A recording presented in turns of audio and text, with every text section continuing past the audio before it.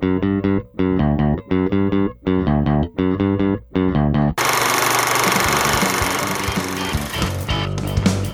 to Film Strip. These podcasts are spoiler-filled as we discuss the plots, characters, and themes of the films in review. All content used or discussed in these podcast episodes is the property of the respective owners and used under the Fair Use Act, Section 504(c)(2), Title 17. Welcome to Film Strip. I'm Jay.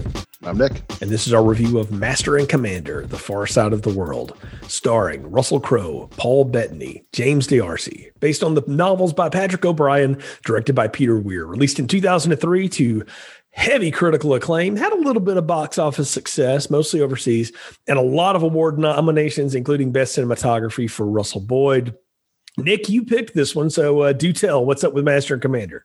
Actually, I picked it because of what happened on Twitter a couple days ago. I don't know if you saw this it's one of these stupid, gossipy, crappy news stories, which basically is about 95% of them.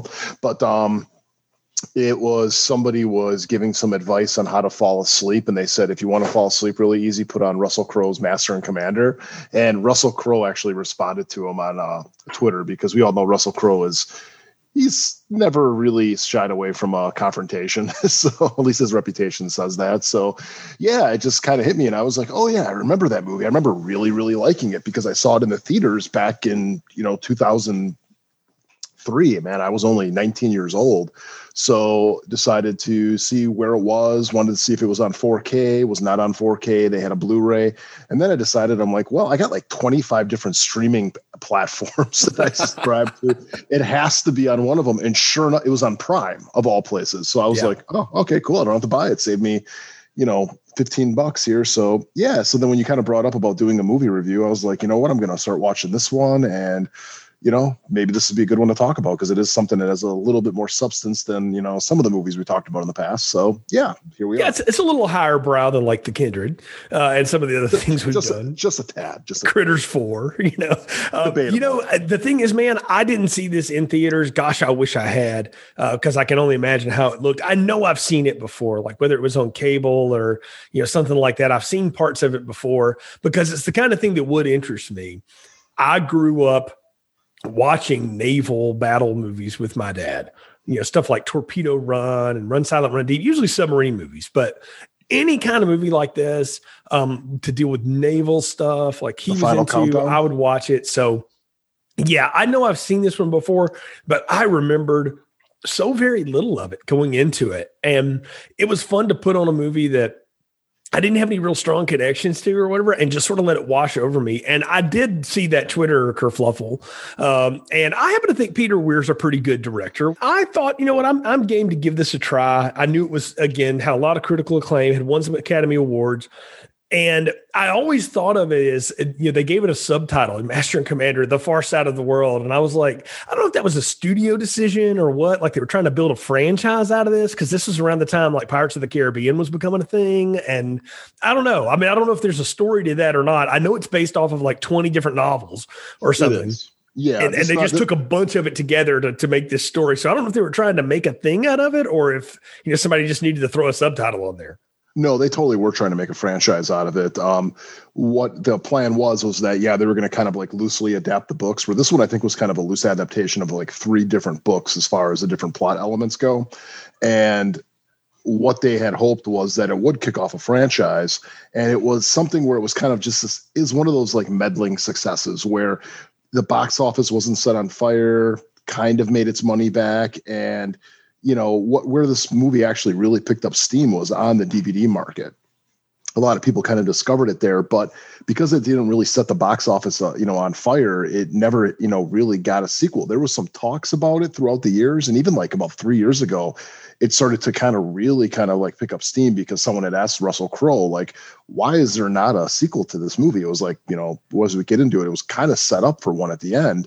And he goes, well, you can talk to Peter Weir and the heads over at, I forget which studio was involved in this, because there was 3 different studios involved in this movie. And he's like, ask them. And then it kind of just fell aside again. And that's kind of the big thing with this movie is with the 3 studios that were involved in it, it was a very expensive movie to make. And I think when you have so many different hands involved in it, And because it just, it probably did make a profit and everything like that with the old DVD sales and the recognition that it got. It probably was something, it's like, are people really clamoring for another one of these, or should we just kind of leave it as a one is? And I think that's basically what it's going to be. We're not ever going to see a sequel, which is a shame. Yeah, no, I would agree. And look, Peter Weir had done a lot of good work up at this point. He did Witness, Dead Poet Society, Green Card, which is like one of the best rom-coms of all time. He did The Truman Show, which if you've seen that, the Ed Harris character is very much playing Peter Weir as an American. I mean, this is a guy who's been around and done a lot of stuff. And I get it. I would get why you would want to do this. The other thing that crushed this movie was it came out at the same time as The Lord of the Rings, Return of the King, which was so massive. And that won all the awards and everything else. I mean, it beat best cinematography and sound editing for those, but otherwise it didn't stand a chance against Return of the King. And let's not also forget Pirates of the Caribbean came out that same year, which you have another big, massive movie out there on sea, where that movie was a little bit more, I guess you could say, popcorn fluff and everything like that. And then this movie is a lot more of your, you could call one more of your box office bait, and this one's more of your Oscar bait. Yeah, this one's much more steeped into the realism of what it would have been like to be in the Royal Navy in the Napoleonic Wars. And Fox was involved in this, Miramax was involved in this, Universal was involved in this, Goldwyn was involved. You had a lot of different production companies. I think you nailed it. There's a lot of hands touching this and trying to make it a thing. And what's amazing is that they got the movie that they got out of it, knowing there was so much meddling going on. There's not a ton of behind the scenes stuff I was able to find other than just those quotes about Russell Crowe going, "Hey, I wanted to do a ton of them, but go ask the studio," And this is Russell Crowe in the wake of Gladiator. It's about 5 years from that at this point. I mean, he's a mega star. So when you put him in a movie, there's an expectation. He brings a raw intensity to everything he plays because I think he's kind of rawly intense as a person. Yeah, definitely. Okay.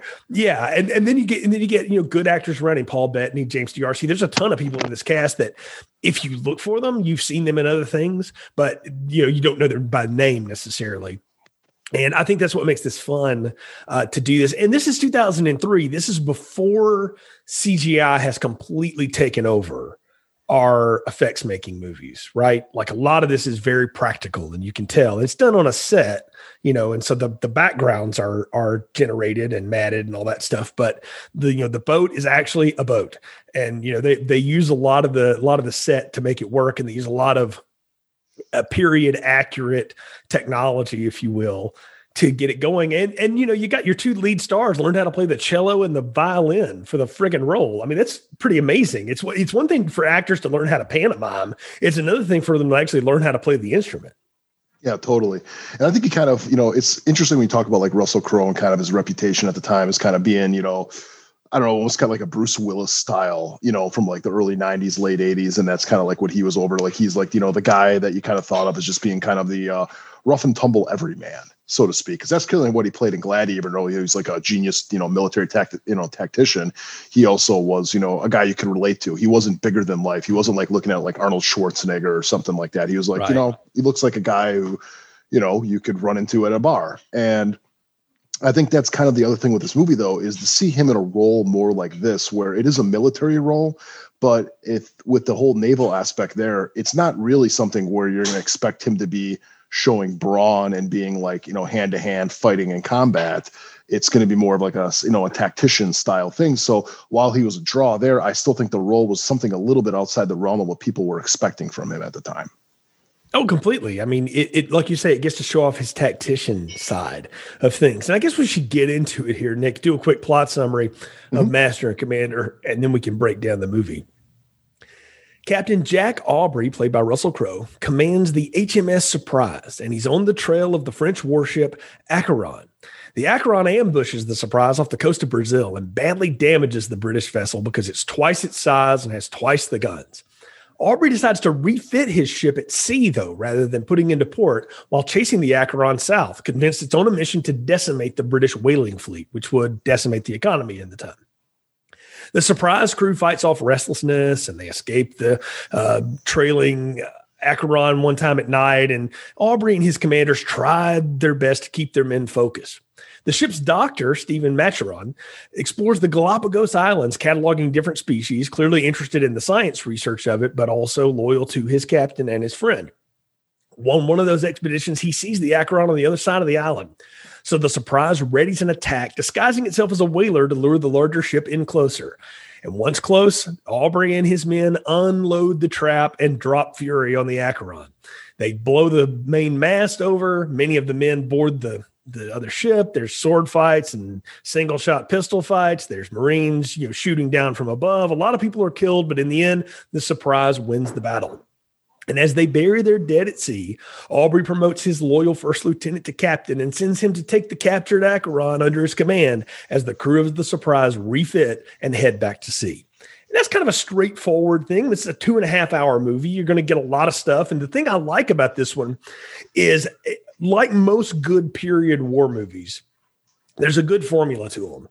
And I think all the best ones throw you into the action very quickly. We get a battle in the first 10, 15 minutes of this, and we see just how outgunned and outmatched the Surprise is against the Acheron.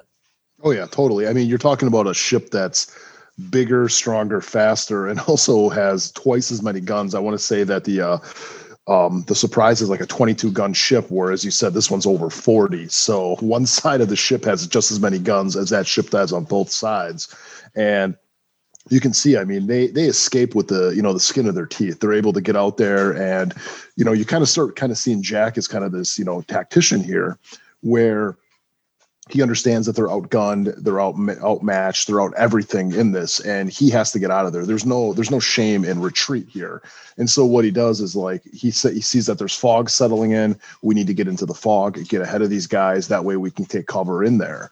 And it's a great opening to the movie. It's one that, a lot of these movies, you really don't think it's going to start with something like that. You think it's going to be kind of a slow build. Okay, we're going to get to know the characters. We're going to get to know this. And then you're going to kind of learn about things as it goes in. It just throws you right into it right away. And it's great. I mean, when you, especially listening to something like that on, like, if you got like a good sound system and everything, just hearing the blast of the cannon and just seeing the damage that it does, it's like, it's impressive what they've been able to do with this movie as far as the sets go. Yeah, it's something to think about, too, the kind of projectiles that they're firing. Those cannonballs, they call them the 9-pounder, the 12-pounder, the 14-pounder. They're just big hunks of lead. And the role of a cannonball is to rip through your ship and cause as much collateral damage as it possibly can. If it hits people, all the better. But what it's really there to do is put holes in a boat. And that's the worst thing that you can have at sea, is holes in a boat. And the other thing, and you'll see this is part of the tactician of the Surprise later on too, they're really always firing at one thing. They're firing at the center mast. They're trying to hit the big pole with the big sail on it. Because if you knock that thing over, one, you might sink the ship, and if you don't, you've definitely crippled it. There are no engines. You can row a little bit, but you can't do a lot with it. You've got to get these sails up. The men have got to rig those around and catch the wind in the right way so that they can fight each other. And I don't know, there's just something cool about this era of the world when we didn't have as much machinery as we do now. And you really had to think the long game out if you were going to run from somebody. And, Aubrey realizes very quickly, I'm outgunned, but I'm not outflanked. I can move faster because we're smaller. We've taken some damage. Let's get into that fog. It also introduces us to our other main character, Maturin, and we get to see the role of the ship's doctor. He's like the science wing. If Bones McCoy wasn't a drunk weirdo, this is what he would have been doing in real life. He's working on these guys that are, shot up and cut up. He's got a whole, deck full of guys that he's just trying to, keep alive in some ways. He's pulling rounds out of them. He's got to cut off one, young boy's arm. I mean, there's all kinds of sacrifices being made in this. And what you realize about these two men in their positions is that they trust their men. They believe in their men. They care about them, but they also realize they've got to make the hard choices. And that's what this movie is really going to be about, is can you make the hard choices when you need to? And I think you hit it spot on when you brought up Kirk and Bones. Is really, that's kind of the relationship here, or maybe even kind of like Kirk and Spock, where you have, this kind of like give and take between them, where they're both leaders. They're both looked upon, fondly by all the men, but their attributes and everything like that are only made stronger by each other. And, like the lead and the leadership that you see with Russell Crowe is made stronger by the intelligence that is, Paul Bettany's character here. And I think it's great too. I mean, just even like when these opening scene, when you see like this whole battle happening, you see Paul Bettany's character just, he's getting ready. He's, while the other guys up there are arming and they're getting ready to go fight, he's down there, laying down, I guess you could just say like blankets or whatever, and getting his surgical tools ready because he knows he's in for a long night where he's going to, like you said, be, committing, doing surgery on them and everything like that. And I think it was, it just kind of shows like a lot of like the different roles here, and even like the men down below. One thing I really liked about this movie is it's not just all about the leaders there. I mean, that's one thing you can kind of talk about with some other stuff, we want to talk about like, big, sprawling epics like Game of Thrones. It's like, you only know about the you learn more about the main players. You don't learn a lot about the people that are following them. But then in this movie though, we get a nice view of actually what it's like to be one of the crew. And you kind of learn through just kind of like smart dialogue that these men aren't sailors. These are guys that were picked out from their homes to go serve. It was like, it's an honor to go serve for the Queen's Navy, go get on the boat. And you can kind of see that because at the same time, you're seeing that these men have to report the children. And these men, I mean, again, with the dialogue there, I love the way that they don't just kind of bash it over your head. It's like this like boy who got his arm cut off. Russell Crowe knows his father. And you can tell right there, it's like that boy was put underneath him because of the relationship that he has with the father. And you know that these people come from kind of almost like a caste system where they are more the upper middle class, if not upper class. And that's why they're in these roles where the lower class are the people that are going to be reporting to them, screw age. It's just the way it is at that time. Yeah, it's the same as it's always been through military, is that the enlisted men, the rank and file service guys, are not the officers, right? There's always been that kind of system between the two of them. And the best war movies do a good balance, like you say, of showing us the commanders and the guys down below that are actually pulling it off. And what's neat to think about a ship like this, it's no different than the naval ships we have today. You just don't think about it in these terms.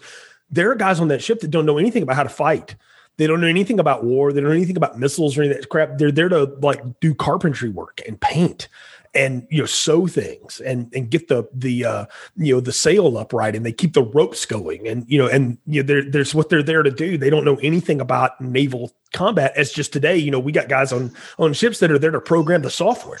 They don't know anything about the Triton warhead or any of that other stuff. That's not what they're there to know. Oh yeah, everybody's got their job. Yeah, exactly. And that's the thing, is you see these men do their jobs. And I love that one old guy that keeps he's got the tattoos on his knuckles, Ozzy Osbourne style, that say "hold fast." And he gets knocked in the head. They have to do surgery on him, and Paul Bettany has to put a coin in his skull when he digs something out. I mean, it's really gross, right? But he tells those guys, those younger guys in particular, you better hold fast. And what he's telling them is, you better hold on, because when it starts going down, it goes down for real out here. Like it is a incredible bunch of chaos that happens when they get into a fight. Oh, totally. And like I said, kind of the things that I really, really like about this movie is it feels authentic. It's like after this whole attack happens and they escape to the fog, and you hear about him, the one guys, they make a model ship going like, hey, he happened to see the ship being built over the United States when he's visiting his sister and stuff. I mean, kind of convenient, but, just so he's able to kind of understand. But it's good for the audience, though, because you can see that they understand that they're outmatched in every way. But so it's going to come down to seamanship. It's like we don't have any advantage physically over this ship. They're going to have more crew. They're going to be bigger. They're bigger, stronger, faster, everything here. So we have to figure out a different way to beat them. And that's when Russell Crowe will tell you on there. It's like, the stern of the ship, the bow and everything like that is always going to be the weak point. So that's what we have to go for. But what I like, though, is kind of just like the little moments in this movie, like when in between battles, they show them going to an island, and they show them kind of like how it was back then. It was when you'd go to a place like, someplace off of Brazil or someplace up in the Caribbean, and the locals there or the natives would see you. I mean, they saw it as kind of a trading opportunity. So you got the whole ship being surrounded by people. They're going to trade. They're going to do this. But the thing I actually find really kind of interesting is just kind of the carpentry that goes on in that boat, how they're able to just repair that boat, even from the female figurine statue or whatever you want to call it on the bow of the ship and everything. And just how, these guys are just, they're great at their jobs. And it's such a cool, like I said, time period to actually kind of witness. Well, it's neat to watch. You watch the surgeon perform surgery, and he's just using what he has around him, right? The coin to fill in the spot in the skull. And that's what they're doing when they're carving up that figurine on the front. They're taking the wood off of it so they can patch up the holes, and they've got the pitch to make it work. I mean, it's talk about being resourceful. And again, my dad was in the Navy. He talked about that a lot. He said, you had to be incredibly resourceful because when you're at sea, you're at sea. You don't run alongside another ship unless there's something bad wrong. Like you're out there doing your job, they're doing their job. You got to keep this thing running. And I mean, it's a small town that they're basically running out there. And yeah, I'm with you. When they go to the Galapagos and they've got the natives there who are trading with them and they're back and forth. And you see those small moments with Russell Crowe and he looks at that pretty woman and he just kind of thinks about a life that he can't have, right? Because he's at sea. I mean, the sea is a battlefield, just like if he was marching an army across a field. And I don't know, there's just those moments of that. And you also see too, like when the crew is cooking and they're trying to get everything ready and him and the doctor take it upon themselves to entertain the crew, by playing the cello and violin, and they're trying to pick out something lively, something that'll pick up everybody's spirits. And that's part of the leadership that comes in being in command, particularly in isolated command situations like that. You got to keep everybody kind of focused, but you also got to let them have a little fun without getting out of control. So you control the entertainment. And I thought that was cool that, again, he and Bettany learned how to do that for the movie, and that the reason they're doing it is to try to keep their men motivated and to let them know, like, hey, we care about you. We hear you. Let's entertain you for a little bit. Oh, the men's, I mean, that's the whole thing. It's not even just about the mission and, what they have to do. He has to keep the men, focused, and it's on the knife's edge the entire time because, we're back, we're here on dry land and everything like that. There's processes, there's checks and balances. I mean, you're out on the sea. There's none of that. And if those men wanted to form a mutiny and take them over, there's nothing stopping them. So it's like you have to lead by example and make it seem like, they need you. And I think just kind of like things like that, kind of like when they're playing music and everything, kind of adds almost a mystique on the boat, where it's kind of like showing, it's bringing the men together and everything like that. But the elements though that I really like too is just when they're having dinner. And I wish we kind of would have got more of that as well, is just, them telling stories and just kind of the camaraderie that's there, that brotherhood of the officers. And, it's like they're talking about Lord Nelson, this, mythical, guy that Russell Crowe's character served under. And just, hey, why don't you favor us with an anecdote and everything and just kind of tell us stories about him. And it's funny. I mean, it's kind of funny seeing this stuff where it's like, the actual people that are, just maybe a, smidge underneath Russell Crowe as far as where they stand on the boat are, they're enthralled and everything by these stories and they're able to kind of bond over it. It's also where you see the transfer of respect that the men have for their commander and that he replays back to them too. I mean, they know their place. He knows his role too, but he never treats them like servants. He gives them orders. They follow those orders. He rewards them for doing that. He praises them. It's that good balance of leadership, right? And you see the juxtaposition of that with one of his young officers, Hallam, who is unpopular with the crew because he's always trying to be their friend, right? And they've nicknamed the poor guy Jonah, which is a terrible thing to name somebody that's going to be on a boat because that does not go well if you know the story of Jonah. And you watch the tension rise with that guy, and you get the one guy that refuses to salute him on deck, and that is like punishable by death because insubordination, you can't handle it on a boat because you get a mutiny, and then you got more problems than trying to chase the French ship. Oh, totally. And that's the whole thing is like the character of Hallam is, you kind of learn about it throughout, just the dialogue is like that first battle, the men that he was in charge with were the ones that died and he was the only one left alive. And so they kind of started seeing him as a curse upon the ship is like, this guy did this. I mean, there's a scene later where there's heavy wind and heavy storms and one of the crewmen who's very popular gets lost out at sea and Hallam was supposed to go up there and relieve him. And he froze underneath pressure and, was holding onto the mast. I can't blame the guy, but all of a sudden now the crew sees him as cursed. And there's a scene with Russell Crowe too, where he's talking to Paul Bettany, and Paul Bettany's like, they're talking about this whole like Jonah curse with him. And he looks at him, he's like, you don't believe that, do you? And Russell Crowe is kind of like, he kind of gives like a shrug. And I took it as like, it's not necessarily that he believes it. It's if the crew believes it, it's going to happen. It's kind of like that mind over matter type thing where it's like any bad thing that happens is going to be put on this guy. So if they don't get rain, it's on this guy. If there's no wind, it's on this guy. And that's the way he kind of saw it. And yeah, they end up, the crew with just the level of disrespect and just the shady eyes.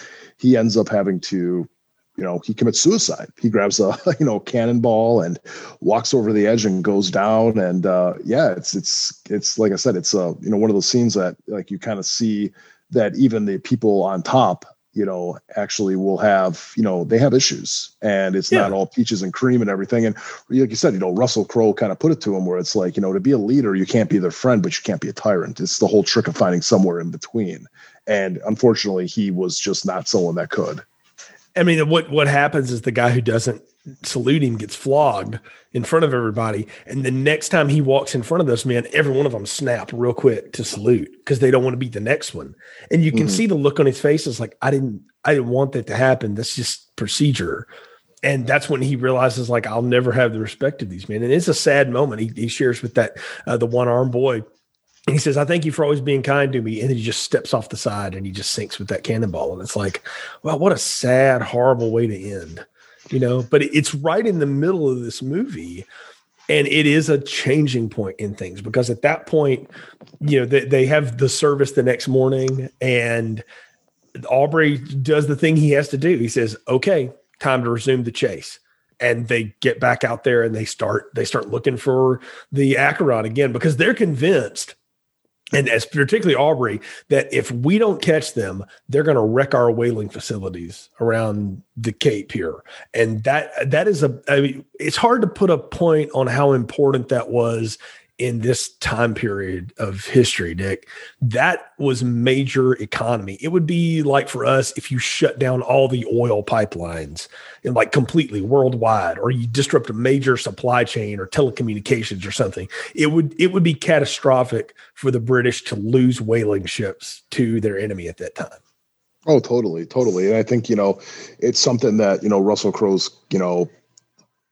it's a struggle for him because he understands that, it's a big risk in going after him, but it's his duty that he has to. And he even brings it up too, that, he was only ordered to basically stay around Brazil.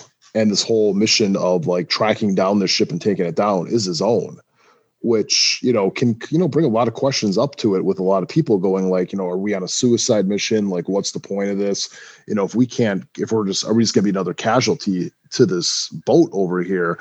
But probably my favorite part of the movie though, too, is as they get going over there, they get over to the Galapagos and everything like that. And it kind of like the movie, it slows down finally. It breathes.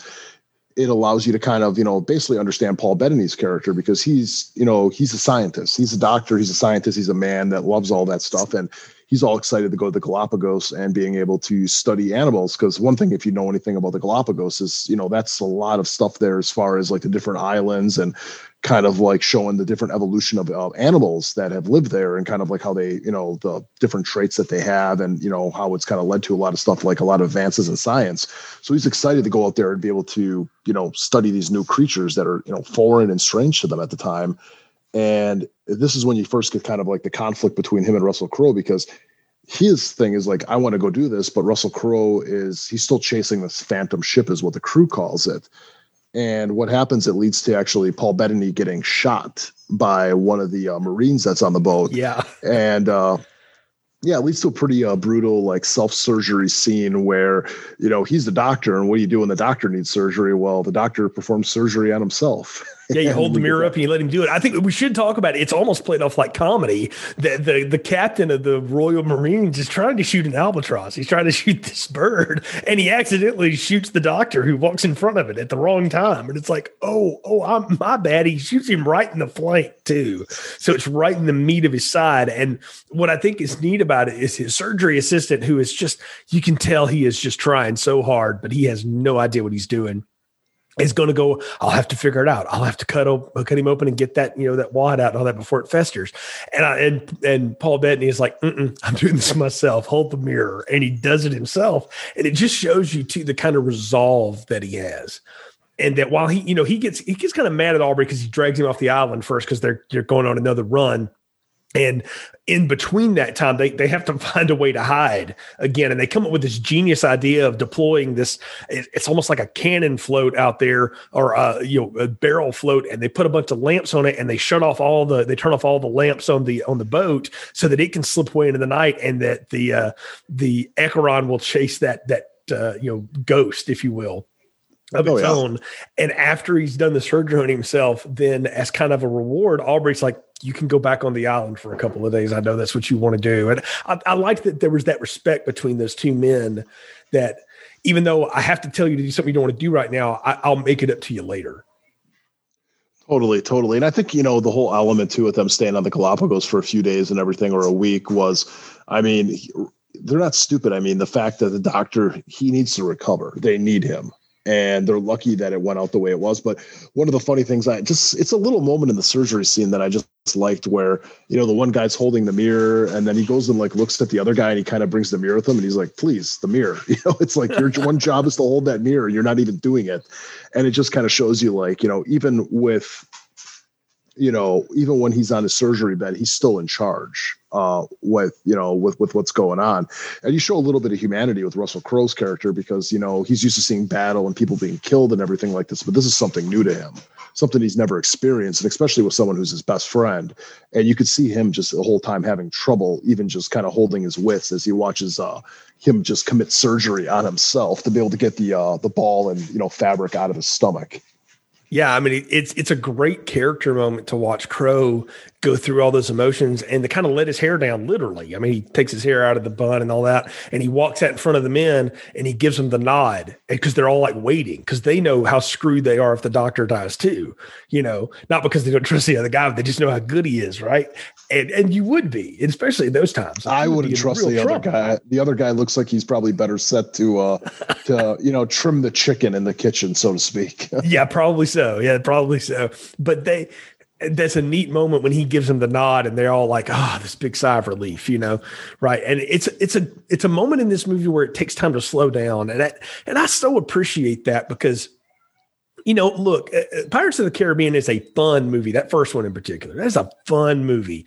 It never takes time to breathe. And maybe that's why it's fun, because if it did, you'd realize how stupid it was, because it is kind of dumb. This movie, though, knows it's smart, but it's not going to beat you over the head with it. And I appreciate that Peter Weir allows it to slow down and calm down. And we're walking around, we got guys chasing, lizards on the island and trying to pick them up, and all the different ways they're trying to measure the turtle's head. And we're taking time to do that. And, you just wouldn't do that in your big blockbuster flick. It's a neat trait. That's something very specific to this kind of drama. It is. And I think also what you're kind of seeing here is, Leanna, with the doctor character, is when it's coming to collecting these specimens and everything like that, there's something he keeps on saying over and over again. And I thought it was actually kind of interesting. I had to sit back and go, why do they keep bringing this up? And he keeps bringing up that it's I'm going to present this to the royals. I'm going to present this to the king. And, you're going to present this. You're going to present their offspring. And we're going to bring it here. And I'm just like, why does he keep beating over the head with the fact that he's going to go and present this? And it's well, of course, because, you look at Russell Crowe, and it's he gets all the credit for everything in the battle. He doesn't get any credit. He's a doctor, he's saving lives, and without him, they're screwed. But Russell Crowe's the quarterback. He's kind of like the kicker. You know what I mean? Yeah. It's the quarterback's always going to get that. Or maybe he's like the offensive lineman, where it's he's just got to do his job. And it's kind of that's kind of his way for him to get fame, in a way. That's what he is going to, that's how he's going to get recognition. He's never going to get recognition for saving lives of his men, which is a shame. So maybe he can get recognition for scientific discoveries when he goes and brings a Galapagos iguana over to the king, and they name it after, whoever and stuff like that. So it's like a pride thing to him, and I think that's where you kind of get just a little bit of a conflict between the two characters, because there's an argument where, earlier before he gets shot, that, they're going to take off and they're going to go chase down the Acheron. And you could tell him he's pissed off. He's like, you promised me this. I want to do this. And you understand it's a scientific thing and also a pride thing for him. And then Russell Crowe just tells me, we don't have time for your damn hobbies. And you can see how much that, that hit him to the soul. Yeah. Where he's just like, oh my God, this is my thing. And you're telling me it's trivial. And everything that you're going to do is, so much better and so much, more important than I do. So it's just, I like that dynamic where it's showing that, they're both on the same side, but yet they both have different interests and everything. So it's just, again, it's just small moments throughout this movie that are just, like I said, they're fantastic. And it's in one of those small moments that the doctor actually makes the big military discovery. He realizes the ship is hiding on the other side of the island. The Acheron is. So he runs back with his companions to tell the captain, I know where they are. I know where they're waiting. We can go get them. And that's when you get the refit for the second battle. And what I love here is in war movies, when you do the tactician speech, there's always that moment where we got to talk about how we're going to do it, right? How we're going to get this done. I think about U-571, where they have that whole bit where Harvey Keitel and Matthew McConaughey are talking about negative, positive buoyancy and getting a bow shot and all this, all that stuff, right? All the jargon.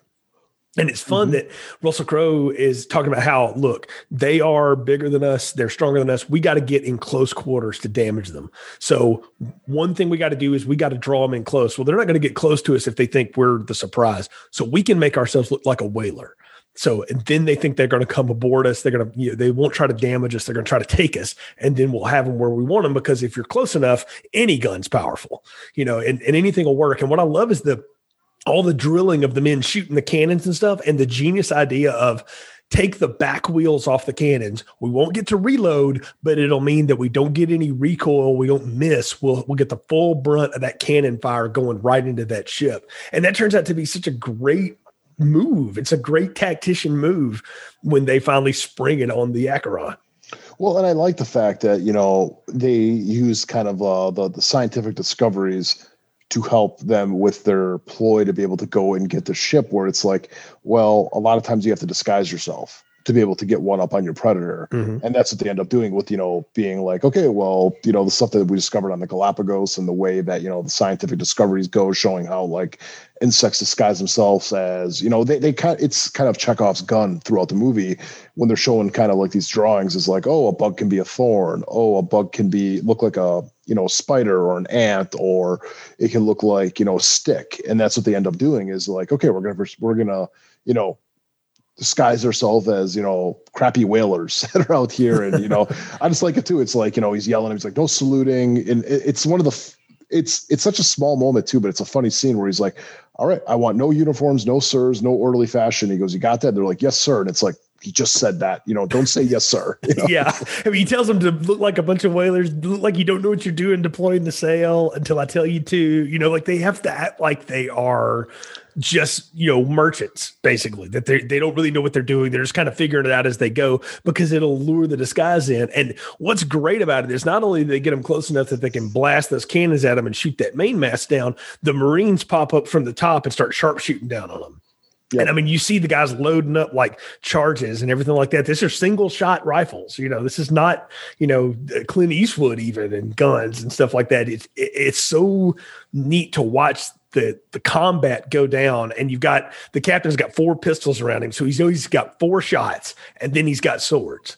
And that's what's neat about the last 15 minutes of this movie are a swashbuckler movie dream. I mean, it's one of the coolest naval battle scenes I've ever seen put to film. No wonder this won for cinematography, because it looks amazing.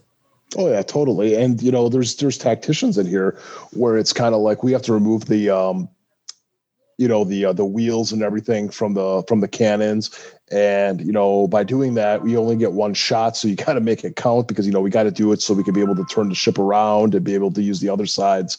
So, I mean, it's always like, different elements like that are kind of just brought up. But again, it's like, I like it because they don't beat it over your head. Like, oh, this is what we're going to do, and this is what needs to happen. It's kind of like just kind of done in passing. Like, this is how we need to operate. This is what's going to happen. This is why we're going to do it like that. So it's a rewarding rewatch in a lot of ways.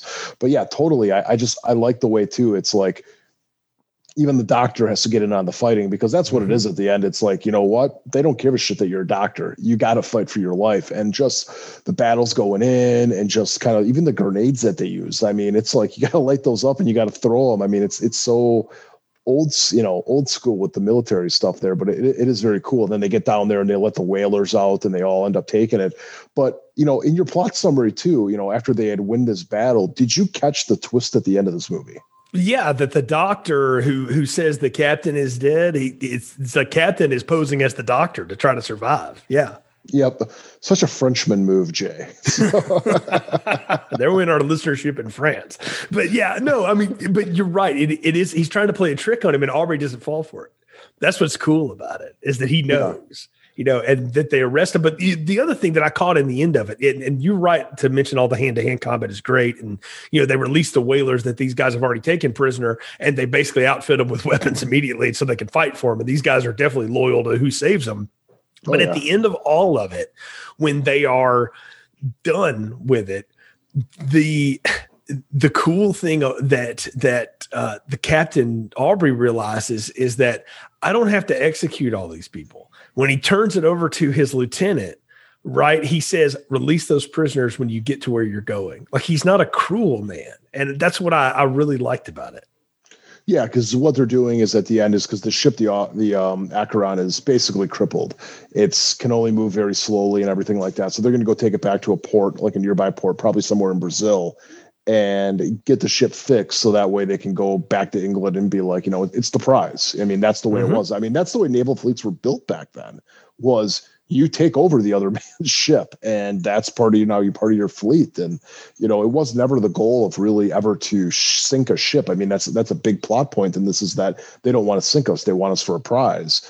And that's kind of the way it is. But yeah, it's like, he's going to go take it over there. They're going to get it fixed and, just let the guys go. And that's one thing too. It's like, it kind of just shows like Russell Crowe's character in here, that he's not a tyrant. He's not an evil man or anything like that. It's like, he's respectful. He obeys the laws, of, the unspoken, rules of combat and everything like that. So yeah, it's a great moment at the end too. I just love it that, they're playing the cello, they're playing the violin, and it's like, okay, well, we're going to go back to the Acheron. We're going to, make sure that, Pullings there knows that the doctor there is actually the captain. So be careful of that guy. You might want to just, double handcuff him a little bit, and we're on to other adventures. And like I said, kind of we talked about at the beginning of this review, is that we didn't get any sequels, and it's a shame, because I really, really have loved to have seen this crew, from, Russell Crowe and Paul Bettany to the kid from Lord of the Rings, you know what I mean, to actually go and have another adventure and stuff. So it's a shame. We got more Pirates of the Caribbean movies, but we didn't get more of these. That's true. We'll talk about that and what could have been in a second, but it's time to give final thoughts, recommendations, and popcorn ratings. So Nick, what are yours for Master and Commander, The Far Side of the World? Oh, this is a very large popcorn. I mean, it's a great movie. Even talking about this right now, I kind of want to go back and rewatch it. It's just a movie that I remember back in 2003 watching it, and I remember seeing it a couple times on cable throughout. And it was always one of those movies that kind of just stuck with me, kind of like a movie. I mean, maybe I'm being a little hyperbolic here, but something almost like The Godfather, where it's just like, you could watch it at any point and just get drawn into it. Like, you could just put it on at the 45-minute mark, and it's like, you know what? I'm just going to keep this on. It's got great performances. I will say, I think out of all the Russell Crowe movies, this is my favorite with him. I love him in this movie. It beats Gladiator just by a little bit for me. And he just demonstrates kind of like a leadership role that, God, I love to see at my job. You know what I mean? Where it's like, we can just sit there and you believe what this guy says, and most important, you believe in him. And, Paul Bettany too. I mean, this is the first movie I remember seeing him in, and, he's gone on to do stuff like, Marvel with being in Vision and stuff like that.